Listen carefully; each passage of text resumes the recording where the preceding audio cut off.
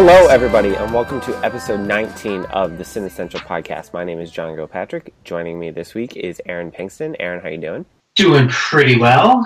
Sort of a lazy Sunday as we're recording. So I feel like I need to get my energy up, but I think we can definitely won't have a problem with energy talking about Bonnie and Clyde. So I wouldn't think so. I believe this Sunday is actually the exact date of the 50th anniversary, which I know is kind of the reason why we're writing about it this week, as a lot of people probably are. So yes, happy to be honoring that date with you guys, and Sarah Gorr also joining us. Sarah, what's going on with you? I'm enjoying this lovely 1 hour break we're about to take from me looking at anything related to the news. So I'm feeling pretty good right now. I know, sort of the elephant in the room right now. Well, we're going to talk about Bonnie and Clyde, as we mentioned.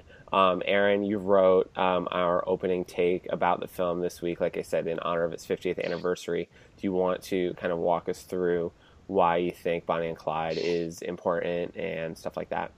Sure. Well, I mean, it's fairly obvious, as you've pointed out, why we were talking about writing about the film this week.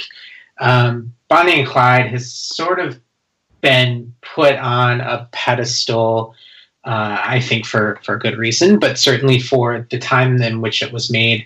1967 was a pretty stark turning point in Hollywood. The new Hollywood coming along through the 1970s being sort of a strange outlier in terms of Hollywood history. I mean, previous to that, through the studio system years where producers were sort of the key figures in making films, not in every case, but I think for the most part. And then that sort of changed in Bonnie and Clyde is one of the films that people consider as being the change in that sort of sea change, as it were, where filmmakers were becoming more powerful and they were able to explore different topics. There was certainly an uptick of violence, which Bonnie and Clyde definitely has. And more artistic visions in terms of the way films were shot, the way scripts were written and everything. And so Bonnie and Clyde is sort of championed on that. And of course, it wasn't the only film that sort of brought along, wasn't the only important film that was made in 1967. I think we'll get into that a little bit more later. But yeah, I mean, I think personally, this is a film I've seen quite often. I'd say 4 or 5 times. I don't really have any personal connection to it in any way, other than it just being a really great and fun film, and one that I was happy to revisit on its 50th anniversary. Cool. Sarah, Bonnie and Clyde, is this one that you've seen a bunch, or are you coming at it from the first time? No, I saw it once before when I was going through a new Hollywood phase, and it's one of the kind of classics of that. So I popped it in thinking that I was probably going to love it, and I just don't love this movie. Okay. I think it's fine. Sarah, ever the contrarian. I know it's not a this one, unlike my hot Gone with the Wind takes. Where last time you were on the show. Positive. Previously on the Cinessential. Positive, I was correct. Positive, I am correct. Gone with the Wind is garbage. That is just a fact, not my fault. Whereas Bonnie and Clyde, this is just a personal opinion where I don't enjoy it in a way where I'm having a great time watching it. It's just sort of I'm glad I've seen it. I don't really want to watch it again. It's fine. But that said, I still think it's really interesting. I think there's a lot to talk about with it. I think seeing young Warren Beatty and young Faye Dunaway, there's plenty of reason to watch it for that alone. So I think we'll have a good chat today. So I think I'll find chatting about it is a lot more fun for me than actually watching it is. I find that's the case for a lot of the movies we talk about anymore. And I kind of feel similarly to Sarah. I don't think I'm as down on it as you are, but I don't think it's fair to say I'm down on it. I'm not down on it. It was just that it's not a favorite of mine. Okay. I'm happy enough that I've seen it. Maybe I'm a little bit more down on it.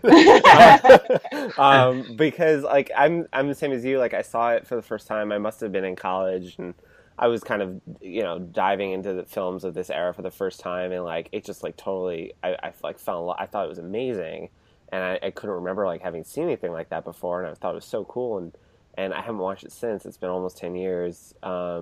And I was excited to watch it again. And it's just like kind of didn't do all that much for me this time around. And I don't know if it's because I've just seen a lot more since then, and it's like it doesn't feel as novel as it did to me back then. But yeah, I didn't have that much fun with it, and I thought I was going to. And I mean, certainly like it's an interesting film, and I am excited to talk about it. But I wasn't like over the moon like I was expecting to be, and that was kind of a bummer. So yeah, Aaron, oddly enough, you're going to be on an island of sorts today, which I don't think you were probably expecting. But let's jump into it. The film's depiction of violence, and I mean, this was like a big deal, right? There was a great piece I read a few days ago, by Jason Bailey. He's a film critic for, Flavor Wire, and he wrote about Pauline Kael's original review of Bonnie and Clyde in the New Yorker back in 1967, and it's a really interesting piece. I recommend you check it out.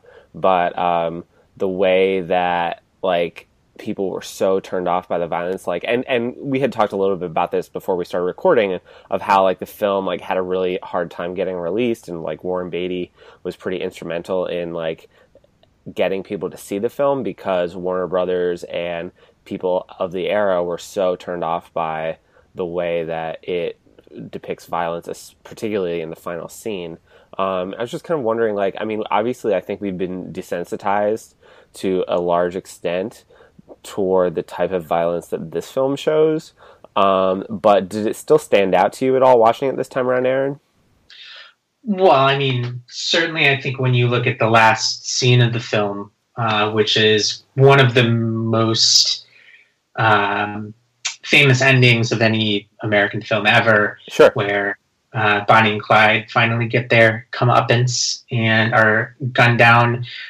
The way that scene is shot, I think it's very reminiscent in my mind to something like the famous shower scene in Psycho, with the notable exception that it is, you do sort of see the blood in the final scene of Bonnie and Clyde.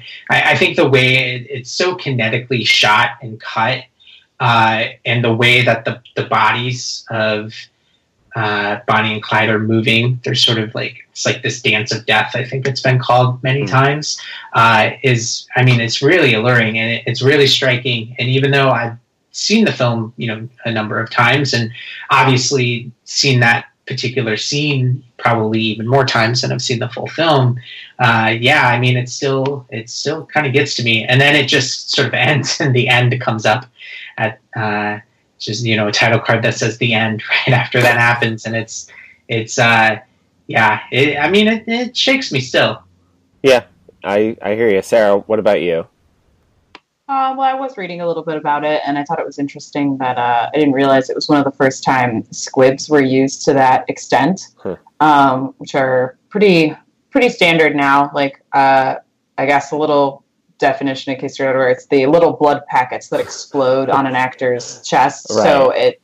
So we're moving from this era where somebody might get shot and they clutch their hand immediately over where they're supposedly shot, because they didn't have a good way to show like a bullet hole, or it was too graphic, something like that, something along those lines. And then here we have Bonnie and Clyde literally being like riddled with bullets and like shaking as each one hits them, and then all of these squibs just exploding with blood and this like peck and paw-esque like monstrosity. So I still think it's actually pretty effective, even if it does have that tinge of like late 60s, early 70s sort of like, we weren't really good at like making blood look real. Yeah, it definitely doesn't look real. Yeah, but, it's definitely an artificial sort of image, but I think that isn't definitely a negative in my mind. I mean, Yeah, it's very performative. I mean, people don't die like that, obviously. Right. I agree. I think that I don't fault the film for not, looking realistic. It's certainly like films today still will get cartoonish with the way they kill people in different ways. But yeah, it depends on the director, depends on the genre. What does it look like when somebody gets shot? And it's like, if Paul Verhoeven's in charge, then they literally explode. Like,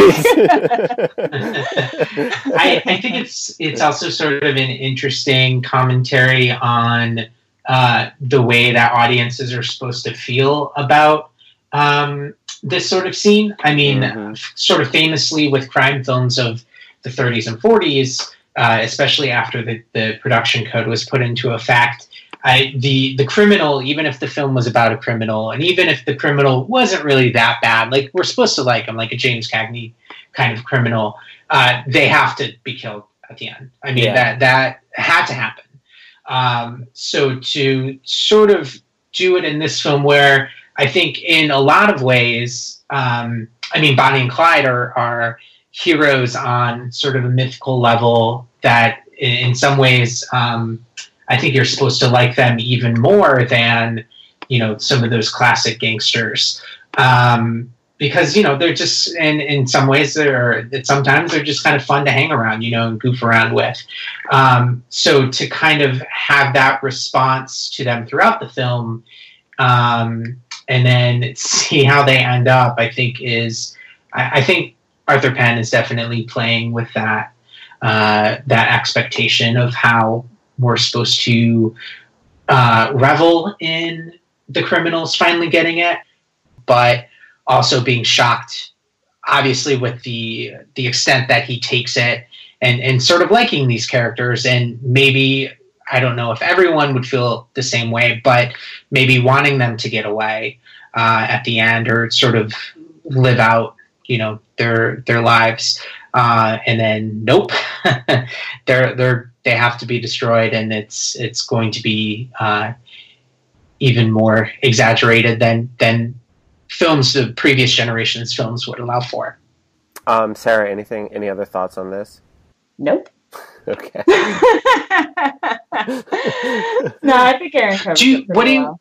Yeah. I'm wondering, did you guys did you feel like you liked Bonnie and Clyde, or like how, throughout the film, I mean, obviously they're not perfect. When you say liked Bonnie and Clyde, you're referring to the characters. Yes. Yeah. Yeah. Like, I mean, obviously the film in a lot of ways sets up that, these are sort of working kind of people. They're like not out to like hurt really anyone, necessarily, unless they have to. They're robbing banks, but that's very distinct than robbing regular sort of working people. I mean, this is sort of a trope that's been in movies ever since. A lot of bank robbery movies now. Yeah. Right. That the bank is sort of the enemy. That was Hell or High Water last year. Yeah. Yeah. Exactly. So like, and then obviously the film is very. It's not a serious movie. I mean, this isn't like a hard-boiled sort of bank robbery movie that we might see today.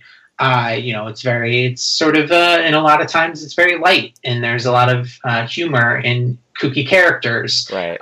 So I'm wondering, just like, what were your guys' thoughts on the characters of Bonnie and Clyde? Did you like them, and maybe how did that affect where they eventually end up? I did not like them. And I have a hard time liking characters in films like this who are sort of the robbers, even if they have good intentions. And my problem ultimately stems from the fact that they're creating conditions under which innocent people can get killed.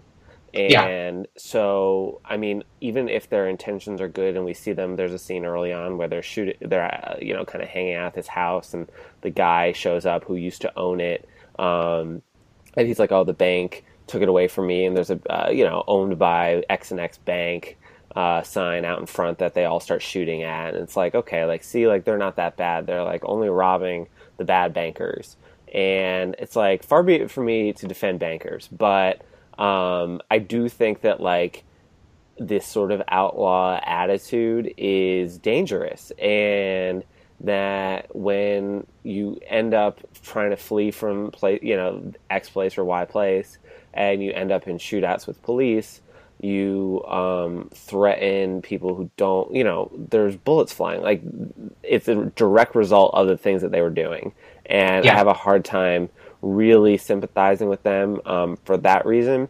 And then there's another scene that was especially egregious in this front, in my opinion, when they find the Texas Ranger in the woods, and they handcuff him, and then they start to just kind of humiliate him because they, I think, are reveling in some of the attention they've been getting.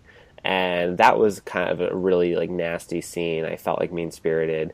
I mean, that guy kind of gets his comeuppance, right? They get their comeuppance from him later on in the film. But that basically is right. Sort of in a lot of ways, that's them sealing their fate, basically, when they do that. Yeah, you sort of know that's coming back around. Yeah. Sarah, what about you? Do you like Bonnie and Clyde? So something that I talk about a little bit in my piece this week is that I kind of appreciate the way they feel real. They feel like real human people.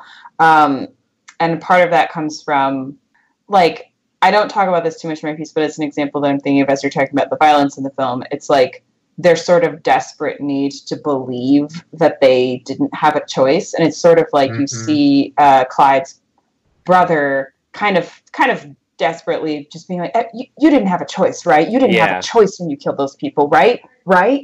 And he's just kind of no, I didn't. And you just see him wanting to rationalize it either to himself or to his brother, or both at the same time, where it's we, the audience, know, and we can kind of see that he knows that that's not true. There were smarter ways to do this where people didn't have to die. The best example maybe being when their getaway driver is a total idiot and parks the car. Oh my God. And then it takes them forever to leave, which gives enough time for, which clearly looks like not somebody, it's not the president of the bank. It's maybe a bank teller who's making okay money.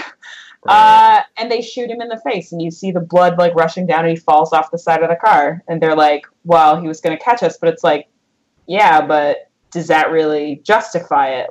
Can you really try and say you couldn't have just driven faster or pushed him off and opened the door and flung him off? Do you really?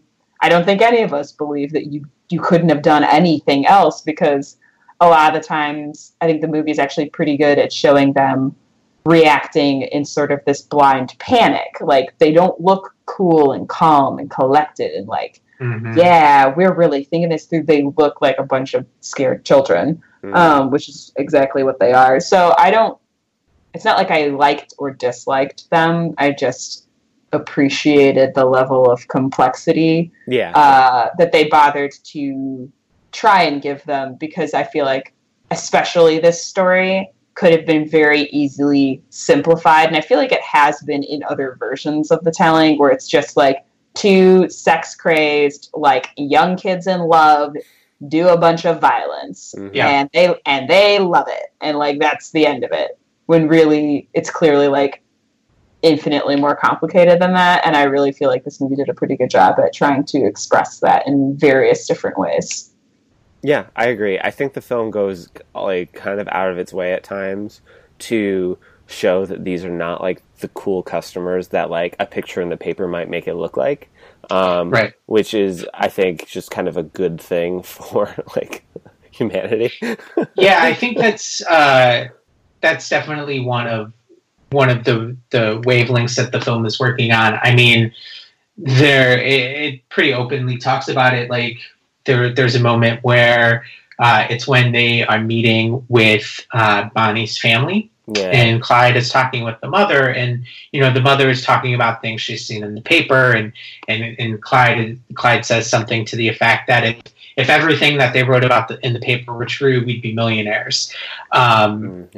So there's definitely, I think, obviously a lot of one of the biggest themes in the film is about the myth making of Bonnie and Clyde, and I don't know a lot about the sort of historical facts, but certainly they have become sort of Jesse James-like figures in American history, where, you know, there's been probably hundreds of, you know, criminals at the time like them who were doing worse things, were robbing more banks, whatever, but they're kind of the people we know about. And I think the film plays with that idea a lot. Yeah, definitely. One of the other things that we're writing about this week, Sarah, you wrote about this, is kind of like, I guess, sexual dysfunction within the film, and specifically between Bonnie and Clyde. Do you want to talk a little bit about that? Because I have some thoughts as well. Yeah, so that was one of the ways that I felt like they became more real. And so what I think is interesting is, so in the film, Clyde is more or less impotent. Like, he makes it very clear in the dialogue. He's like, if you want some kind of lover boy, like, if you want sex, I can't promise you that. Yeah. I don't know if I can do that. So you better get comfortable with that now. Like, very in your face that, like, that is not going to be a major part of this relationship, because he can't. I mean, they eventually do, like, consummate the relationship later, but it's, like, much later, and it feels like a very much like a one-off kind of thing, and it's like they've already built up this relationship where that doesn't feel like the thing that, like, makes them a true couple. It feels like everything else that's already happened has already brought them together, and I already feel like they love each other and care about each other and have all these other levels. But what I think is interesting is that impotency, there is nothing in historical fact that we know of that says that is true. That was a complete invention of the screenwriters and Warren Beatty. And even that was actually a compromise, because what they originally wanted was for Clyde to be bisexual. Yes, right. So they wanted it to be like a strange kind of a threesome with Bonnie, Clyde, and the getaway driver, which is also, as far as we know, a complete fabrication and has no real basis in history. So they weren't trying to make that historical. They were trying to express something by having this sexual relationship be unusual in some way. And so what I was reading was that they backed away from the bisexuality in large part due to censorship, where they're like, this is never going to make it to the, like, ground floor. This is never going to make it to the theater. Like, they're not going to let this be in the movie. So I think it's interesting that they then turned to the impotency thing, which I actually think works a little bit better. And to their credit, what they were trying to avoid was, with the mindset at the time being extremely anti-gay and unopen to bisexuality. Like, we barely have just started to recognize that bisexuality is not, like, a fad. Yeah.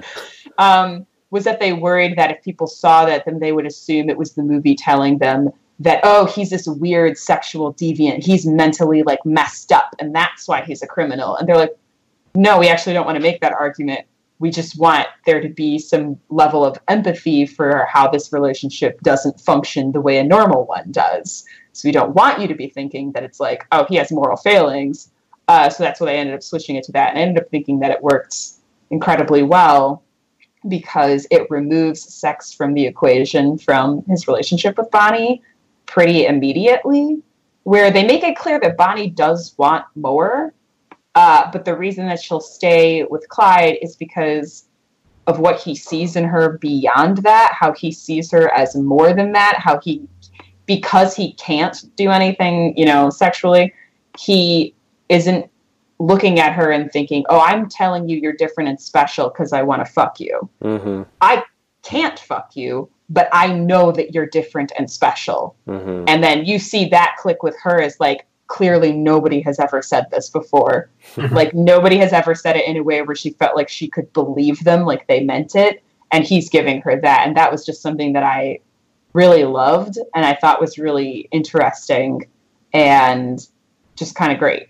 Yeah, no. Sorry, kind of went off on a tangent for a bit. But. No, it was really good, and I can't wait to read the rest of your piece. Yeah, I mean, you kind of hit all the things that I want to talk about. The getaway driver who you mentioned is, I think, CW, right? Yeah. I always get, it's not WC, it's CW. CW. It's not HW, that's coming later. Right. I mean, like, he's such a weird character, and you could see, like, what... it's not hard to read into what like they're trying to do with him, but you can also like tell fairly easily that it's maybe not as explored as they'd like it to be. The scene where they are like towards the end of the film with his family, and they've sort of set it up so that like they're going to get caught, and he's like in his bedroom window watching them and like hoping that they're going to get away, and then they get away and he like looks orgasmic, and it's just so interesting. And the piece I talked about earlier, the Pauline Kael, like she like knocked the film pretty hard for like compromising in that way. And I found that whole like sort of subplot just bubbling. It was really interesting and something that I definitely didn't remember from the first time I watched it. Aaron, what do you think?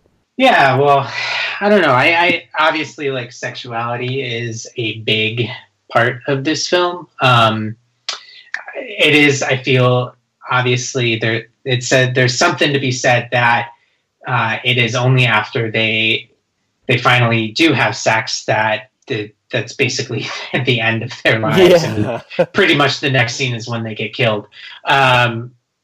So I don't know. I haven't really totally thought through on what that might be saying, but I think there's definitely something there that the film is trying to say about sexual repression and finally them consummating the relationship. Obviously, when we meet the very opening of the film, when we meet Bonnie, it almost has this sort of like softcore kind of like 1980s sort of look at her. I mean, she does. I mean, it basically does. The line between how do I want to say this? The way that they shoot it basically intimates that you're seeing her as a naked person, but you pretty much are only seeing like her back and sort of glances around her. But it's still definitely very sexualized. I think the first image you see is a close up on her lips, which is a trope that you see a lot. It's definitely intimating something. And then there's the famous shot with her in the cigar. I mean, obviously sometimes a cigar is a cigar, right? But not always. So there's definitely hints of it throughout, I think, particularly in her character and her sexuality. Of course, the late 1960s, and I'm no expert on this, but sexual revolution is either there or right around the corner. So women were at that time, stepping up as being public sexual figures. And I'm guessing in some ways the first time. Again, I'm no expert, so that might be totally wrong. But I mean, it's sort of all over the film. For sure. So we talked a little bit about how 1967 was like a big year for changes in Hollywood and the way films are getting made, and to that end, the Oscars were, I think, super notable that year. There's a great book by Mark Harris about this, Pictures at a Revolution, I believe it's called. Aaron, you're writing our Oscar piece for this week, right? Yeah, I kind of have to. I feel like we kind of have to talk about the Oscars when we talk about this year, the 50th anniversary, and one of the most stacked and most interestingly diverse Oscars nominations and winners ever. So I haven't at the moment we're talking about this, I haven't totally gone through all of my thoughts, and I haven't seen everything that I know I need to see.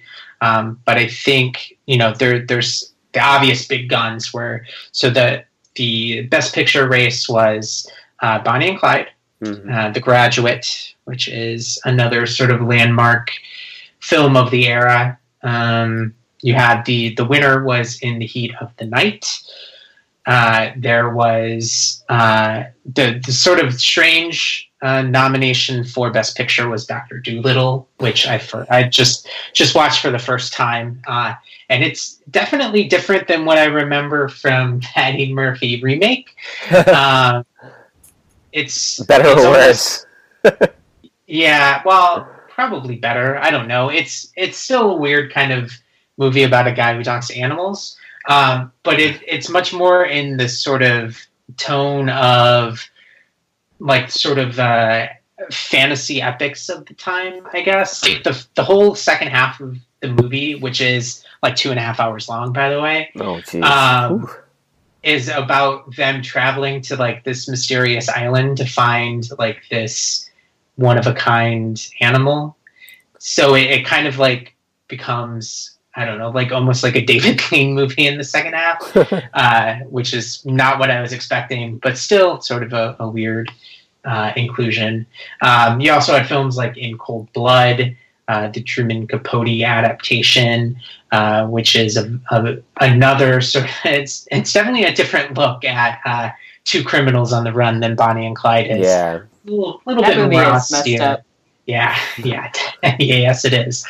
What else were big nominations that year? I think those Coming to Dinner was the Guess other. Who's Coming to Dinner. Yeah, that was the fifth of the Best Picture nominations, and obviously it might not have as much reverence today as some of those other films, but is another one that I watched for the first time recently, actually when I wrote a piece on Katharine Hepburn, I think late last year, and that was another movie that was a little bit different than what I sort of expected it to be going into the first time that I was watching it. Yeah, so a lot of big heavy hitters, a lot of films about crime and about race, and obviously a lot of films that started really pushing the envelope and being recognized for specifically for pushing the envelope than we had really previously seen. So yeah, the idea that this was sort of a turning point in film history, I think when you just look at the Oscar nominees and the films that were being represented for, historically for that year, I think you can really see it. Just like Cool Hand Luke that year. Oh yeah, Cool Hand Luke. Yeah, it wasn't nominated for Best Picture, but No. and Paul Newman didn't win Best Actor, which that might be where I have to go with my Oscars piece, because man, that's just a super iconic role and one that I love. I mean, just the Best Actor that year, you had Rod Steiger, who won for In the Heat of the Night, which I've never seen. But then you have Warren Beatty for Bonnie and Clyde, Dustin Hoffman for The Graduate, Paul Newman for Cool Hand Luke, and Spencer Tracy for Guess Who's Coming to Dinner, which... Yeah, it's like it's really incredible. And then you have it pulled up, the actresses of that year also. Yeah. Where it was just another just stacked competition. I have no idea where I'm going to go with that one and what I think would be the best performance in that bunch either. I know Katharine Hepburn won for Guess Who's Coming to Dinner, but you also... I do want to say that I was just looking at like that very stacked year as well, and now it is feeling very funny to me that they nominated for multiple categories, both Guess Who's Coming to Dinner and In the Heat of the Night. And then we're like, how can we make sure we don't nominate Sidney Poitier for like anything? Yeah, that's just like, we like this movie. So, but, ooh, no, we're not. That's sort of an interesting omission, right? Because so they nominated Seeger for they nominated Seeger for Best Actor, and so I'm not sure if they were thinking of Poitier as supporting. I mean, they're pretty much like dual leads in the film. It's kind of hard to argue one or the other, and we've had arguments on this podcast about supporting actor versus lead actors. So I don't know where they were standing in that sort of thing, but yeah, it's kind of hard to see them nominating two actors in Best Supporting Actor when you have the lineup that they had there. So yeah, it's definitely a notable omission and sort of a tough one. But yeah, it's tough. Yeah. I've got Bonnie and Clyde as having 10 nominations, and it won 2. One of them was for Best Cinematography, and and the other was then, of course, Estelle Parsons for Best Supporting Actress as who we haven't mentioned. Blanche. We haven't talked about Blanche yet. Yeah. So, what do you think about Blanche? I fucking hated her.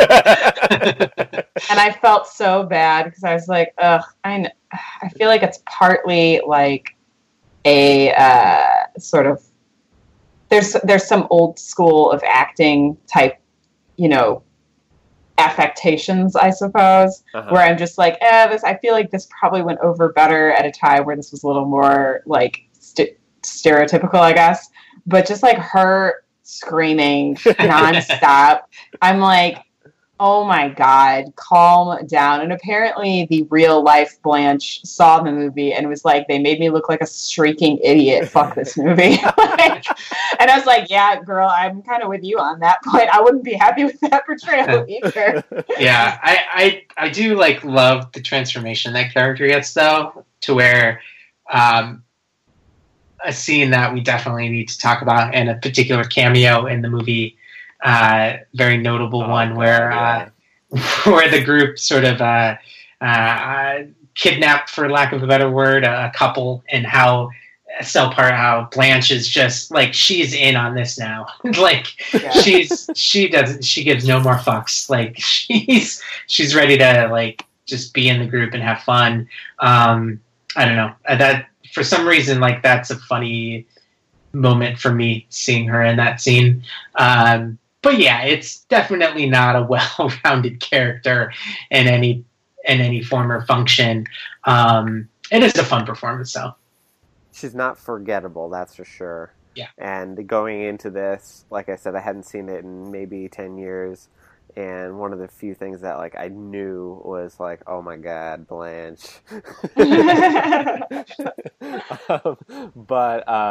Yeah. So you mentioned the scene with, you didn't mention him by name, Gene Wilder, and his first movie.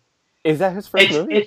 It's his first movie, but when you watch him, it's like, this is like, he's already at the top of his game. Like, yeah. This is like, it's like he figured out his whole persona before he'd ever been in a movie and just like perfects it like right out of the gate. It's really amazing. Yeah, it's great. And I totally forgot about this. I'm not sure how. And they sort of like ride his car, and he's with his wife. Girlfriend. Yeah, girlfriend. Like trying to woo her. They're definitely not married. I didn't think so. That's part because that's when she says she's 33 and he looks like, oh fuck. And they ride them off the road and pick them up, and then they go and get sandwiches and like have a grand old time, and then they throw them out of the car. Right, because they ask him what he does for a living, and he says he's an undertaker. And Bonnie is not pleased about that, because I think she's having some issues with her own mortality by this point in the movie, knowing that it's probably coming. So it's also funny that this like total doofus, like weirdo guy, he's like the most serious job, and totally not what you would expect him to be. It's just why I want Willy Wonka doing grief counseling with me and my family. Right. Sarah, were there any other scenes that we haven't really talked about that you particularly enjoy? Let me think about that for a second. Aaron, do you have any? I feel like, yeah. Go ahead, sir. No, you go ahead. I'm going to have to think for a minute. Okay. I like the one particular moment after a bank that they rob, and they have sort of an altercation with an old man in the bank, and Clyde asks him, he's like making a deposit or something, and there's some money on the counter, and he asks him if that's the old man's money or if that's the bank's money, and so it's his money, so they let him keep it. And then afterward, you get sort of like looks like something like him being interviewed. I guess it's for like a newspaper story. I don't know, but it's kind of shot like it's for like the nightly news, which is weird. Now that I'm thinking about it, that's sort of strange. But he has a quote about they're all right with him, and when they get killed, me and my wife are going to come to their funeral with flowers. Yeah. So that's that moment just sort of I think is important in the way that it builds sort of the myth of these characters, and also how they were viewed by a regular public, which I don't know if it's totally true or not, but a regular public, living through the Great Depression, that these people are heroes. They're taking down the banks that the people who are taking away our homes. So yeah, I think that's a nice little moment. You had already mentioned the scene near the beginning of the film when they encounter the man who's lost his home, and that is, I think, a pretty pointed scene. Yeah, I also love the scene where they they first meet CW, and just that conversation they have. In Bonnie, sort of for the famous exclamation that she makes, that "we rob banks," right? And his reaction, where he's just like, I don't even exactly know like how to describe it. Like it's sort of like an aw shucks, but it's like also like, I can't believe that I'm here with like these sort of cool, dangerous people, and like this is like the kind of life that I want to live. Yeah, there's he's such a weird character. He turns around and is like, he like taps on like the post of the building. Like I don't even know what's going on through his head, but it's sort of a funny little moment. Sarah, any come to mind for you? Yeah, so not so much a scene, but just something that goes back to what Aaron kind of kicked off our discussion with, just that how movies like this are both about the time in which they're set and the time in which they're made. And just thinking about Bonnie and Clyde as two young people being very explicit about kind of basically being anti-establishment, because the establishment, it's the Great Depression, has failed them in like no small ways. Yeah. Being, about like I'm in a movie for young people in 1967 where all of these disaffected youth are feeling like the establishments that they and their parents grew up with have failed them and are failing them, and they don't know what else to do, and so they're also lashing out. Yeah. And which I also think is important, that in this it doesn't feel as much like, especially because of how explicit the violence is at the end, that Bonnie and Clyde are getting what they deserve. It feels like a tragedy in a lot of ways. Like it feels like a more satisfying thing that could have been, like if you're making that comparison to the present day, would have been like maybe them in jail or something, where you're like, well, I can't argue, like that's where they should be. They killed people, or like something like that. That feels like an appropriate use of force and an appropriate like meting out of justice, instead of this like horrific, graphic, over the top, like they're clearly already fucking dead. You can stop now. Like you're just doing this for you because you have some kind of issue with it. Like this isn't like you trying to be a good cop. This is you hate these kids, so you want them dead. Feeling like a little bit more on the side of the youth of the time. Despite the fact that they don't get a happy ending, it feels like it's a tragedy that they don't, instead of something we should be like a cautionary tale, like this is going to happen to you, Yeah, definitely. No, it's really interesting. I'll just mention one more scene. That's the one of the first robberies that we see, where it's just Clyde and Bonnie, and he goes in to rob the bank, and the guy's like, "Oh, we've been closed for 3 weeks." And he's like, "Oh, okay, well, let me just look around." And it's like, there's nothing in there. And he comes out, and she's just like laughing and laughing and laughing at him. And just like in the context of what we were talking about earlier regarding like the sexual dysfunction, that seems like an especially interesting sort of predictor of what's going to come, because I don't think that they, at that point in the film, had addressed sort of what... Well, I mean, you could argue whether they do at all, right? But it just feels like something that parallels sort of what's going on with them personally in an interesting way. And it's also just really funny. But, yeah, I don't know. I guess that's kind of about it. But do you have any final thoughts you want to share, Aaron? Well, I guess if we haven't mentioned the final of the major performances of the film, and that's Gene Hackman. Yeah, I guess we haven't. Really fun to see in this movie. I mean, this is one of his earliest films as well. And he obviously went on to a great, prolific career. So in the Poseidon Adventure. Yeah, there you go. It's fun to see a young, spry Gene Hackman, as young and as spry as you can imagine him. Yeah, right. Yeah. Old Royal Tenenbaum. It's sort of obviously playing the brother of Clyde, and in some ways a more, how would you describe him? I think he's a little bit more. He kind of seems in a way like the actual criminal of the family in some ways, and it's almost like Clyde is just trying to be like his brother. I don't know if that's really in the film, but kind of I'm thinking about it now. It's sort of like he needs to, like, Clyde's like 90% of the way there, and he needs his brother to sort of nudge him that last 10%. Yeah. Sarah, any final thoughts from you? Nope. Yeah. My final thoughts are that you can follow us on Twitter at The Cinessential, and look us up on Facebook. Also at The Cinessential, you can subscribe to our podcast in iTunes, and while you're there, leave us a review. It will help other people discover and enjoy the show. Also want to thank the Hummingbirds for the use of the song Half a Second off their album Half a Second, which you heard in the beginning. And we've got lots of cool stuff coming up. That you've probably already read about Bonnie and Clyde by the time this goes up. But Aaron, do you want to mention what we've got coming up in the next few weeks on the site? Yeah, so next week we're going to talk about Bong Joon-ho's The Host, which is one of the standard bearers for the new South Korean cinema.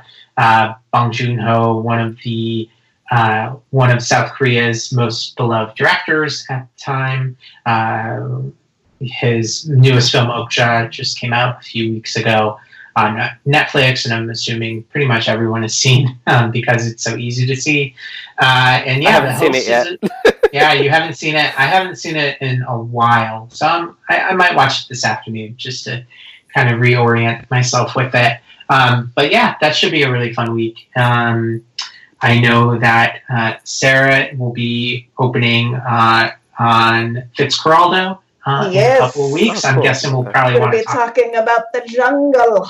Talk about that movie on probably our next podcast. So that'll be a good one. I'm always up for some Werner Herzog.